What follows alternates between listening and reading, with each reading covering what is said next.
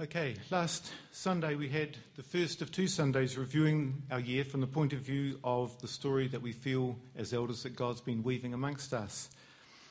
We started with Jeanette reminding us that in putting on the armour of God, we're putting on his character in readiness for our walk with him in preparation for the battles that we'll run into along the journey. We did the visual analogy with Sarah preparing to paint but not being able to do so effectively because she was ill-equipped. She had to take off the wrong painting garments and put on the right ones. And so it is with us. We must lay down the old life and put on the things of the Spirit to be effective. Next, Jesse spoke about the next stage of moving from being equipped to go out to battle. In order to do that, we need to be trained to live and to fight strategically. And this is the process of us becoming disciples. For each of us, that's a slightly different battle according to the gifts that we've been given. But our training is crucial. We must become disciplined followers, active learners. And, of course, our training manual is the Bible, just as we gave Sarah a manual on how to paint, although you probably haven't referred to a manual for quite some time, I imagine, Sarah. But, yeah. And Sarah will be continuing today as we continue the story. We have been equipped, we have been trained, we continue to be trained. But we are ready to move on the next stage of our becoming disciples, going out, engaging in our journey, and with it, the battle that we are armed for. And Trevor's going to bring the next part, followed by Bruce Billington, who will speak on who we are on God as we go out. So Trevor, please.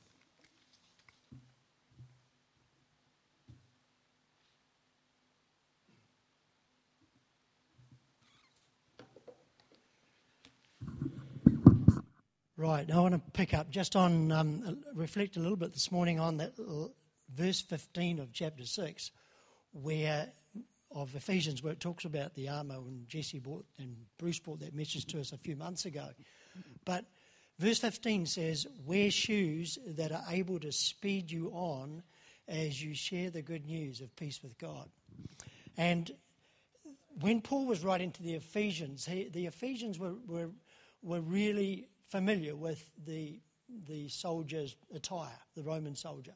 And of course, their footwear was very important to them because the Romans as an empire, as an army, were able to conquer land quickly, take territory quickly because of the good footwear that they wore. They were very effective in covering land quickly, covering territory quickly because of their good shoes, and that was well known in historical times. And so the people of Ephesus were familiar with the words of Paul when he said, wear shoes that are able to speed you on as you share the good news of peace with God.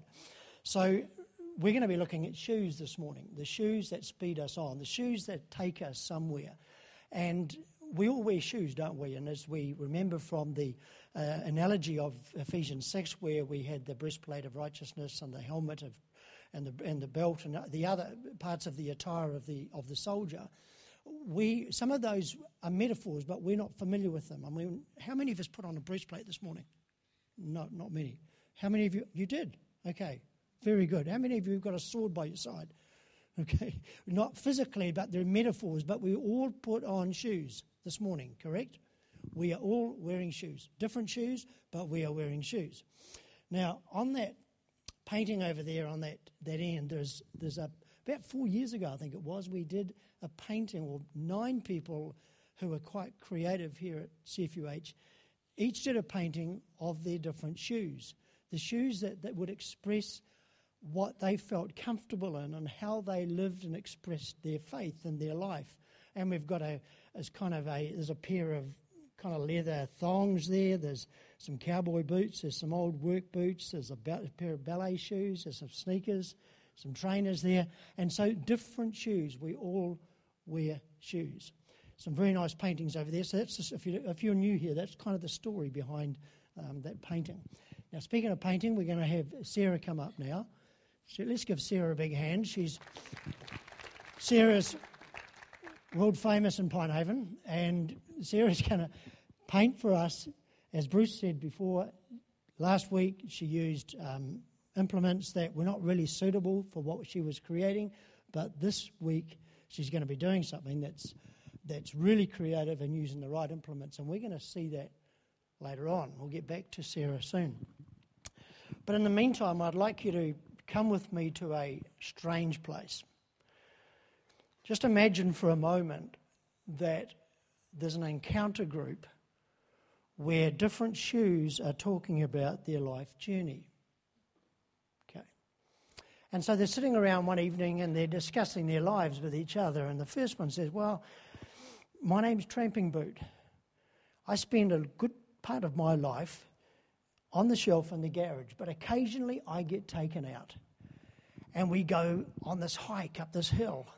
We go through rivers and we go through the forest, and I hear and see these birds that are in the trees there, and we get up real high, and there's this cold stuff they call snow, and it's not easy going sometimes, but when we get to the top, we see this magnificent view. And I tell you what, my life, even though I spend some time in the garage on the shelf, when we get up there, it's fantastic. And then my owner, he lights a fire and takes me off because I'm a bit wet by this stage, and he puts me beside the fire, and I warm up and get dried out. I like that.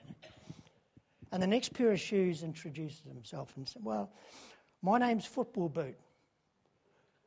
And I sometimes sit on the shelf too, but every week I get taken off the shelf and put on, and I go to this big arena, and there's lots of people in the stands, and they're yelling and they're shouting and they're screaming.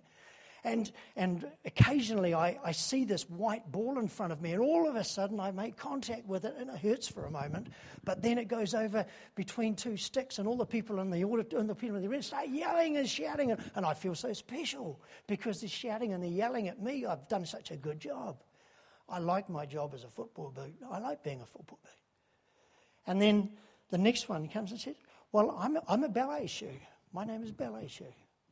And I make the person who wears me look really good. And she makes a good job of wearing. She walks so lightly. She dances so neatly. And occasionally when she is dancing with me, she throws the leg up in the air, and I can see myself in the mirror on the side wall, and I look so cool. I really do. I love my life as a ballet shoe. And then the next one. My name is Stiletto. At which point, football says, hi, heel. And football gets the same response as you just gave me. Okay. And I get warned by my owner because she wants to look good, and she wants to look glamorous, and she does, but it's a tricky kind of a walk she has to do. And, sometimes I play games with her because, I just have to move a little bit sideways and she falls over and then she looks real funny, and then people either laugh at her or they come and help. So I have a bit of fun as a stiletto. And then the next person, the next shoe comes to his turn, and he says, my name is Slipper.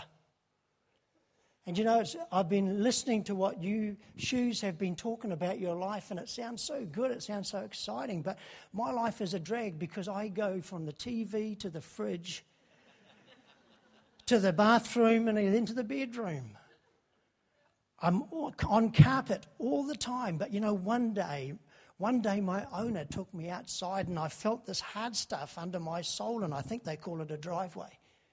And we actually walked down to a box at the end, and he got some stuff out of the box. But when we were there, I looked down the street, and there were some four-legged animals down there. And then I could see in the distance some things on wheels, and then there was some trees in the background and mountains as well. I so much wanted to go further, so much. But then he took me inside again and plonked me up on the coffee table, and I was watching the TV. That's my life. If our spiritual shoes, if my spiritual shoes could talk, what sort of story would they tell? If your spiritual shoes could reflect on your life or on their life, what sort of story could they tell? So I've got some ideas on that, and I want us to just look at 5 ingredients or 5 components, and if Tim, you can put this slide up, 5 components that if we work them, if we nurture them and develop them into our lives, will help our spiritual shoes be everything that they're supposed to be. Okay. That first one, the first component is spiritual gifts. So if you're writing this down, it's spiritual gifts. Okay. What is the spiritual gift that God has given you? And I know that Jesse, they did some workshops on this a few weeks ago on spiritual gifts. But what is the gift that God has given you? Can you talk about your faith? Do you find that a bit difficult, or would you prefer to serve and to do other things? Do you have a gift of mercy where you can love others, perhaps on a dimension and on a level that a lot of other people can't love? Visit in hospitals and give your time on a dimension that others find difficult. Maybe you've got the gift of encouragement and you can encourage others like others can't. Or maybe you've got the gift of being able to see things that are not naturally visible about other people, and you have a prophetic gift or a gift of the word of knowledge. Encourage you to work with the gift that you are comfortable with, that fits you, that God has given you. Do you know what it's like to sit in a shoe shop and then you've noticed a really nice pair of shoes and the attendant's trying to shoehorn these shoes onto you because they look good but they don't fit well? You know what that's like? And we need to have a gift and develop our gift that fits us well. Paul says to Timothy, stir up the gift that is within you. In other words, develop it, nurture it. God's given you a gift. If you don't know what it is, try it and work it through. Develop the gift. So it's the first part of the shoes that we need to develop as a spiritual gift. The second is our heart. What are we passionate about? What captures our heart? What breaks our heart? What is there about our experiences in the past that have radically changed us and caused us to have a passion about something we never had before? Just looking at Bruce lay down there, Bruce has a real passion for overseas mission, and God's touched his heart with that. He carries that. He's passionate about it. What breaks your heart? Claire, where are you, Claire? Claire, great to have you here. And Claire, we know that your heart has been broken by the needs of the people that you minister to, and that's awesome. But what captures your heart? I was actually walking down Main Street, Upper Hutt, a couple of weeks ago on a Saturday morning, and down beside the Westpac Bank, and then I noticed a young family, guy, his wife, and 2 kids. The mother was holding on to the 2 children, one in each hand. The father looks around at the boys, about 7 years of age, and said, I don't know what preempted this, but he said, I'm just about to effing slap you across the face. And I stopped in my tracks. The family walked across the road, the dad first, the mother with the 2 children following. As they got across the road, the mother looked around. She knew that I'd stopped. And the look in her eyes still haunt me. The look that says, this is my lot. This is my life. And that broke my heart, What breaks your heart? What makes you angry? What makes you angry?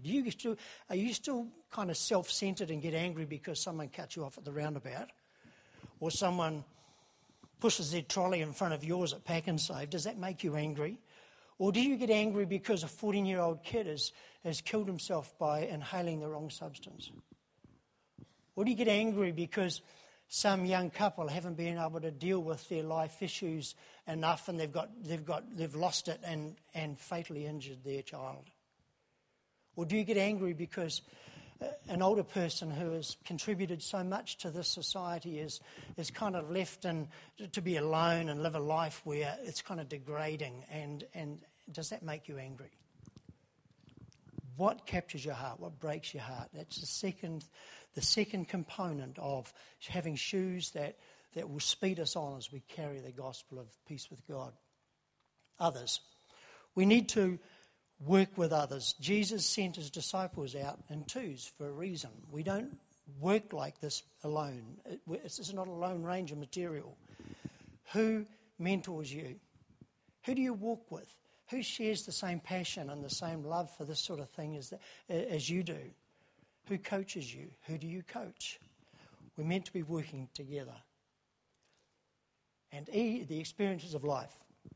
Now, we've all had life experiences that shape us. In fact, I've had a car accident about 28 years ago that has deformed my foot to the point, my right foot to the point that my right shoes, no matter what they are always misshaped. So my shoes have become deformed, if you like, become shaped to what goes inside them. You know, and I've also been through some stuff in life, as you also have, that shapes you as a person. The experiences in life shape us to the point that we can walk places and go places where others can't. Sharing our experiences, enabling us to bring the peace of God in such a way to other people that maybe some others of us can't do. Experiences of life. I've got a friend who, as a teenager, went to Manila and he spent some time in the rubbish dump there, and he says that experience for a month radically changed his life and he was never the same afterwards. The experiences of life enable us and equip us to wear the shoes of the gospel of peace. What about the skills that you have? And we all have different skills, don't we? Skills we can be good at. Maybe you're good at finance, and so maybe you could give budget advice to someone. Perhaps you are good at carpentry skills or fixing things, and we see the guys in the men's shed. Who's actually benefited here from some of the work that's gone on in the men's shed? Car fixed, bikes fixed. I know Ann Coglin's had some stuff done. Neil's had some stuff done. Yep, good sound. So the practical skills of the mechanic or the mechanically minded or the carpenter or whatever can actually work this way as well as we serve others. Skills of, maybe you're good at maths and you could do some after-school tuition with some kids, or you're a great cook and you bake and that sort of thing. And those sort of skills God wants to use as we wear the shoes of the gospel of peace. I trust that as we are enabled and empowered by the Holy Spirit, that the gifts that God has given us, the life experiences we have, the people we walk with, and what we have inside us, what God has done with in terms of captivating our hearts, will enable us to engage people on a level that would bring radical change to their lives and begin to change the world where God has placed us. Change our world today, but also our world in the future. Just before we head back to Sarah,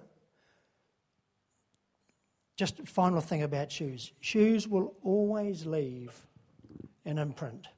They will leave a mark, won't they? If I'm outside in the garden and I come into the house with dirty shoes, they will leave a mark on the carpet. Viv will get really angry, she'll hit me, and it'll leave a mark on the side of my face. But shoes will always leave a mark. We hear a lot about the carbon footprint that we leave, don't we? We hear a lot about where it can be quantified, it can be gauged how much effect or impact a nation or an individual or an industry, how much impact that has on the environment. Well, I want to suggest that our spiritual shoes leave an impact as well. They leave a mark for our life and for the generations to come. And secondly, the mark that we leave is unique to us. No one else leaves a mark like you do. The spiritual gifts that I have are different than the spiritual gifts that you have. The skills that you have are different to mine. What I carry in my heart is different to yours.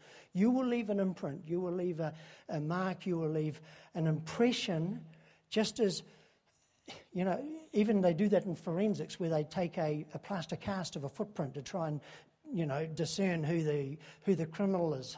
The mark that we leave as our spiritual footprint is unique. It's distinctive to you. And not often, but sometimes I hear that kind of response that, it's okay, someone else will do it. Or someone else can do what they can do, but no one else can do what you can do. No one else can leave the same mark that you will leave.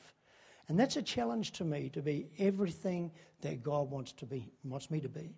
As I wear the shoes, as I pray every morning, I was talking to Bruce about this the other day, I pray every morning that, God, wherever I walk today, the impression that I leave would be a good impression. The mark that I leave for your kingdom, the gospel that I carry, in whatever way I express that, in words and deed, and just the way that I am as a person, that it will leave a good mark, a distinctive mark that I only can leave. Is that right? Cool. Sarah's been painting with the right tools and the right equipment there. And what have you got for us, Sarah?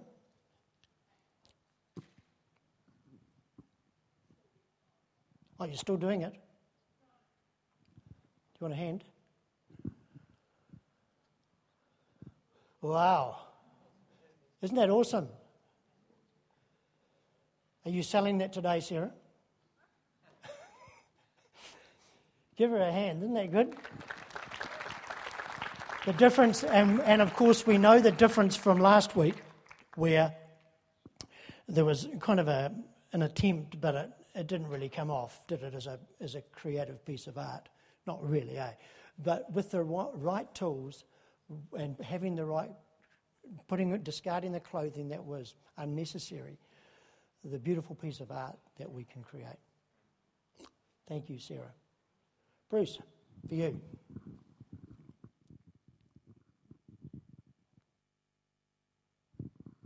Thank you.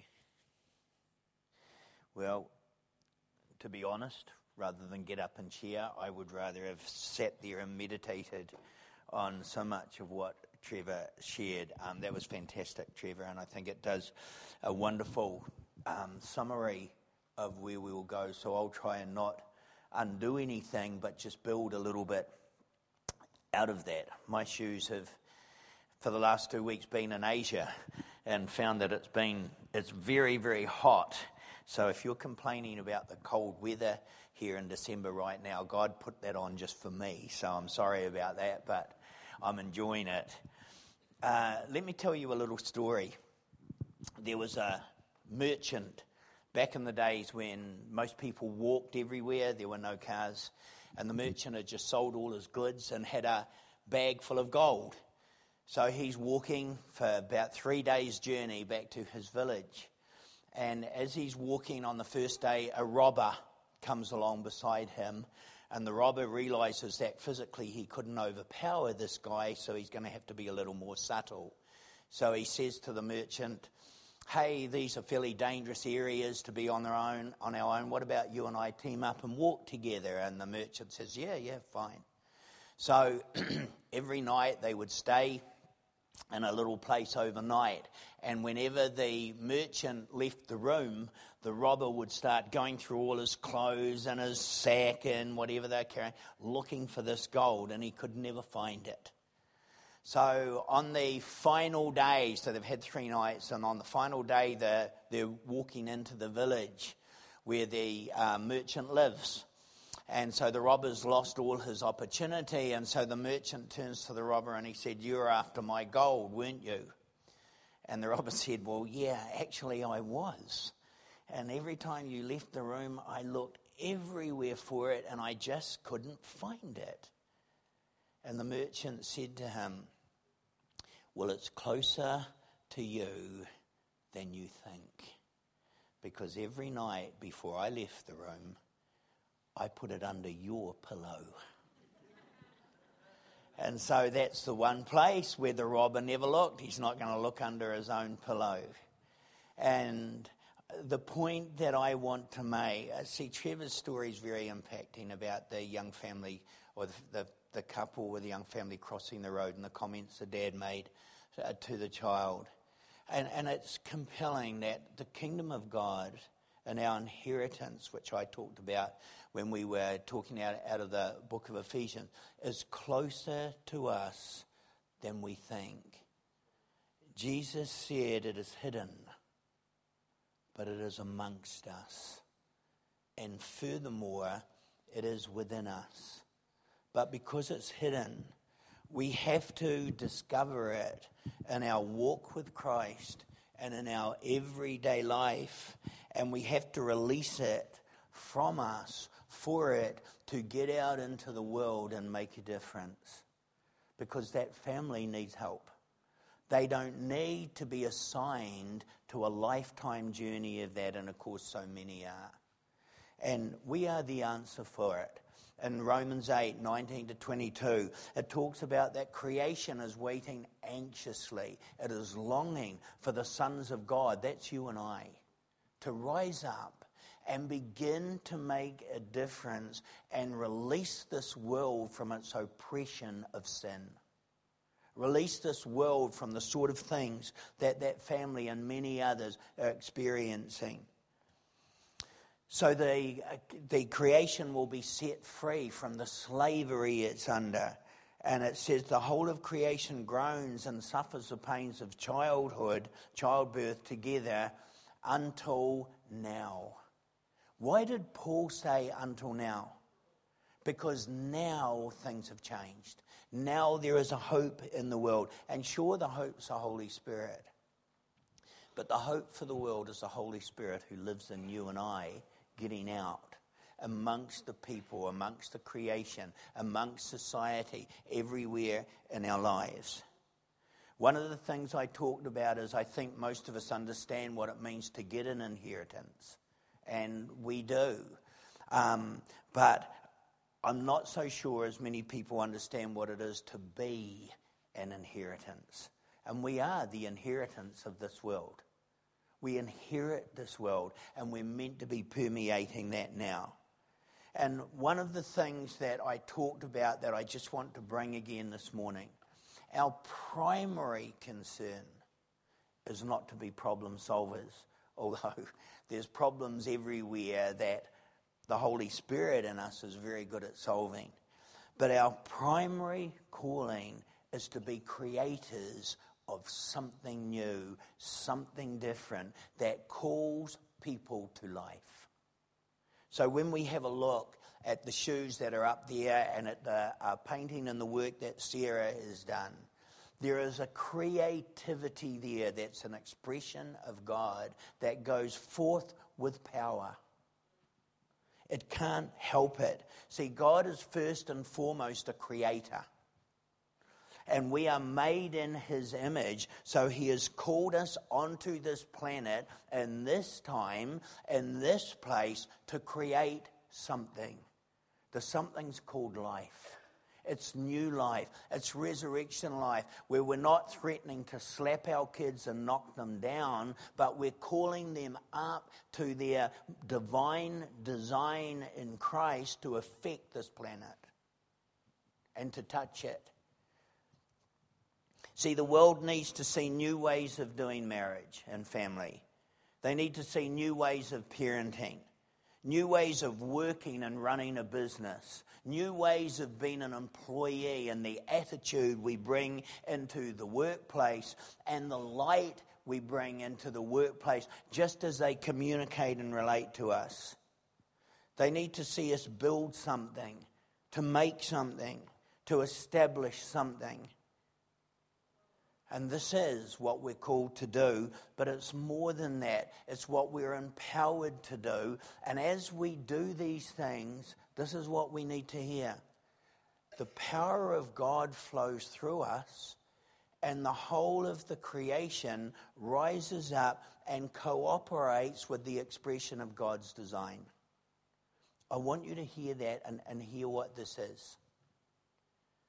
So, if we model family using Trevor's example, the way we model family, the whole order of the world around us begins to line itself up as the power of God flows, because it calls to creation. It calls to the neighbors. It calls to the people in our workplace. It calls to the people around us and says there's some new life here, and creation will become redeemed as a result of it.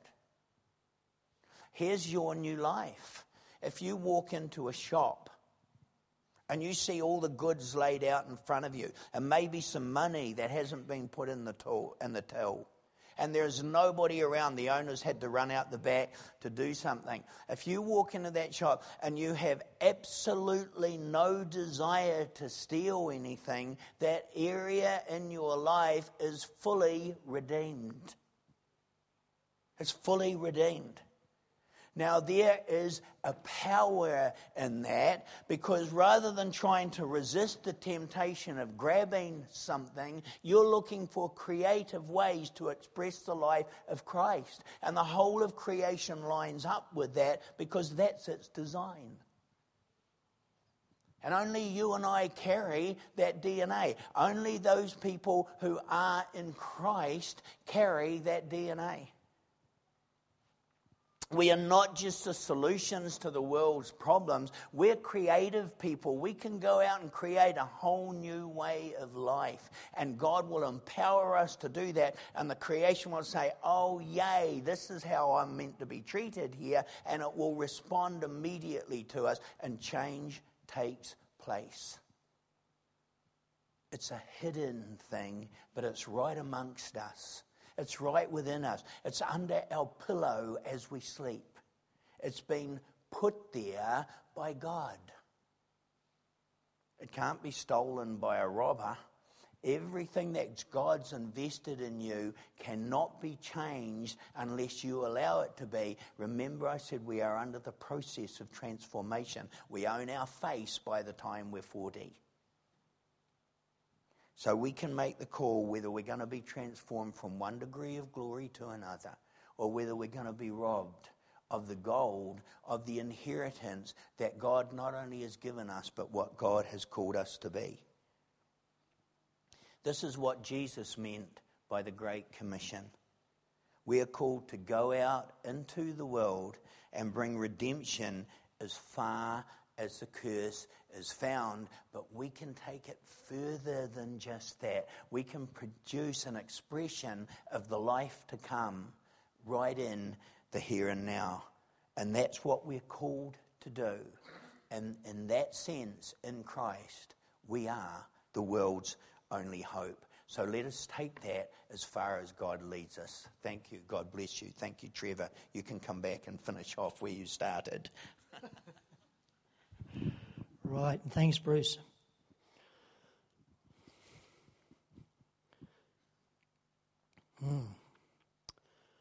The real tragedy of life is not the sins we commit, but the life we fail to live. Think about that. The real tragedy of life is not the sins we commit, but the life we fail to live. I will continue to commit and to do things and to sin till I die. I'll continue to ask forgiveness, to seek God's mercy, and to be all I need to be. But I mustn't let my humanity stop me living the life that God has called me to live. Right? Now, all of us here know what it's like to fail. We make mistakes. We look back on the last year and the stuff in our life that we'd rather forget. Don't let that hinder us, stopping us living the life that we've been called to live. I trust that today, as we wrap up the year, has been a good day, and as we've just reflected a little bit on life, and what I'd like to do, just as we close off, I'm thinking on my feet here. You can tell that, can't you? That's okay, though. I've got thinking shoes on.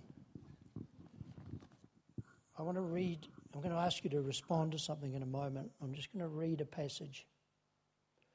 I know we're in the presence of God. Thank you, Bruce. Cool. Psalm says this: shout for joy to the Lord, all the earth. Worship the Lord with gladness. Come before him with joyful songs. Another version says this: on your feet now. Come on your feet, on your feet, on your feet, on your feet. Applaud God. Come on, applaud God. Bring a gift of laughter. Can you do that? Bring a gift of laughter. That's gladness. Sing yourselves into his presence. Well, we've done that this morning. We've sung ourselves into his presence. Then it says this: enter with the password, thank you. Enter with the password, thank you. I know that we're finishing this morning, but we go from here still in his presence. Enter with the password, thank you. Look, everything that I have of value is entered by the use of a password. My bank account, and if I have an alarm at home, correct, we have a PIN code, a password to enter the home. Everything I have is entered with a password. When I was a kid, my mates and I had a fort, and there was a password to get into the fort. One of our friends, we were inside one day and we decided we'd change the password, and our good mate was outside and he didn't know the password, he didn't get in, but the password is enter his presence. And the password is thank you. Thank you. Can we just have a few of us as we close off this morning? Just in one or two sentences, just shout, just express your thanks for whatever right now you sense God is and has been to your life. Let's just have a few of you. Can we do that? Just as we close off. Thank you, Father, for the new life that you've brought us in, the empowered part of the Holy Spirit that calls us to live it. Amen. Amen. Thank you, Lord, that you promise never to leave us nor forsake us. Thank you, Lord, for the people that are on the journey with us. Yes. Yeah, thank you, Lord, before the family of God. Thank you that we care for one another, and we pray for one another, and we serve one another. Lord, we thank you for the family of God. Yes, Lord. Thank you, Lord, for choosing us, Lord, for putting life in us, Lord God, your life. Thank you, Lord. Thank you, Father, for your Son.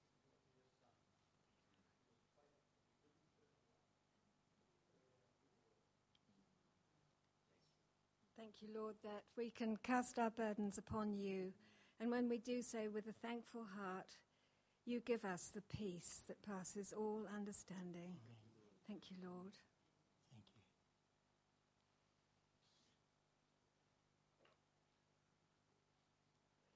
Thank you, Lord. Thank you that we are your inheritance. Thank you that you've bought us with a price. You've paid for us with the death of your Son, and we stand in resurrection life and enjoying all the favour of heaven because of your love for us. We thank you for that. And we pray that today, as we put on the shoes of the gospel of peace, as we wear them into our daily lives this coming week, you will help us, Lord, to carry the gospel of peace in such a way that would bring change to our culture, change to our world. The people that we meet, the institutions that we gather in would be different because of our presence. And we pray that we would see that effect, that impact, that imprint that our shoes make, not only this week, but in the years to come as well. Thank you for what you're doing with us and what you're doing through us. In Jesus' precious name. Bless us, and we just thank you for each other as well. Look after us until we meet again. Amen. Amen.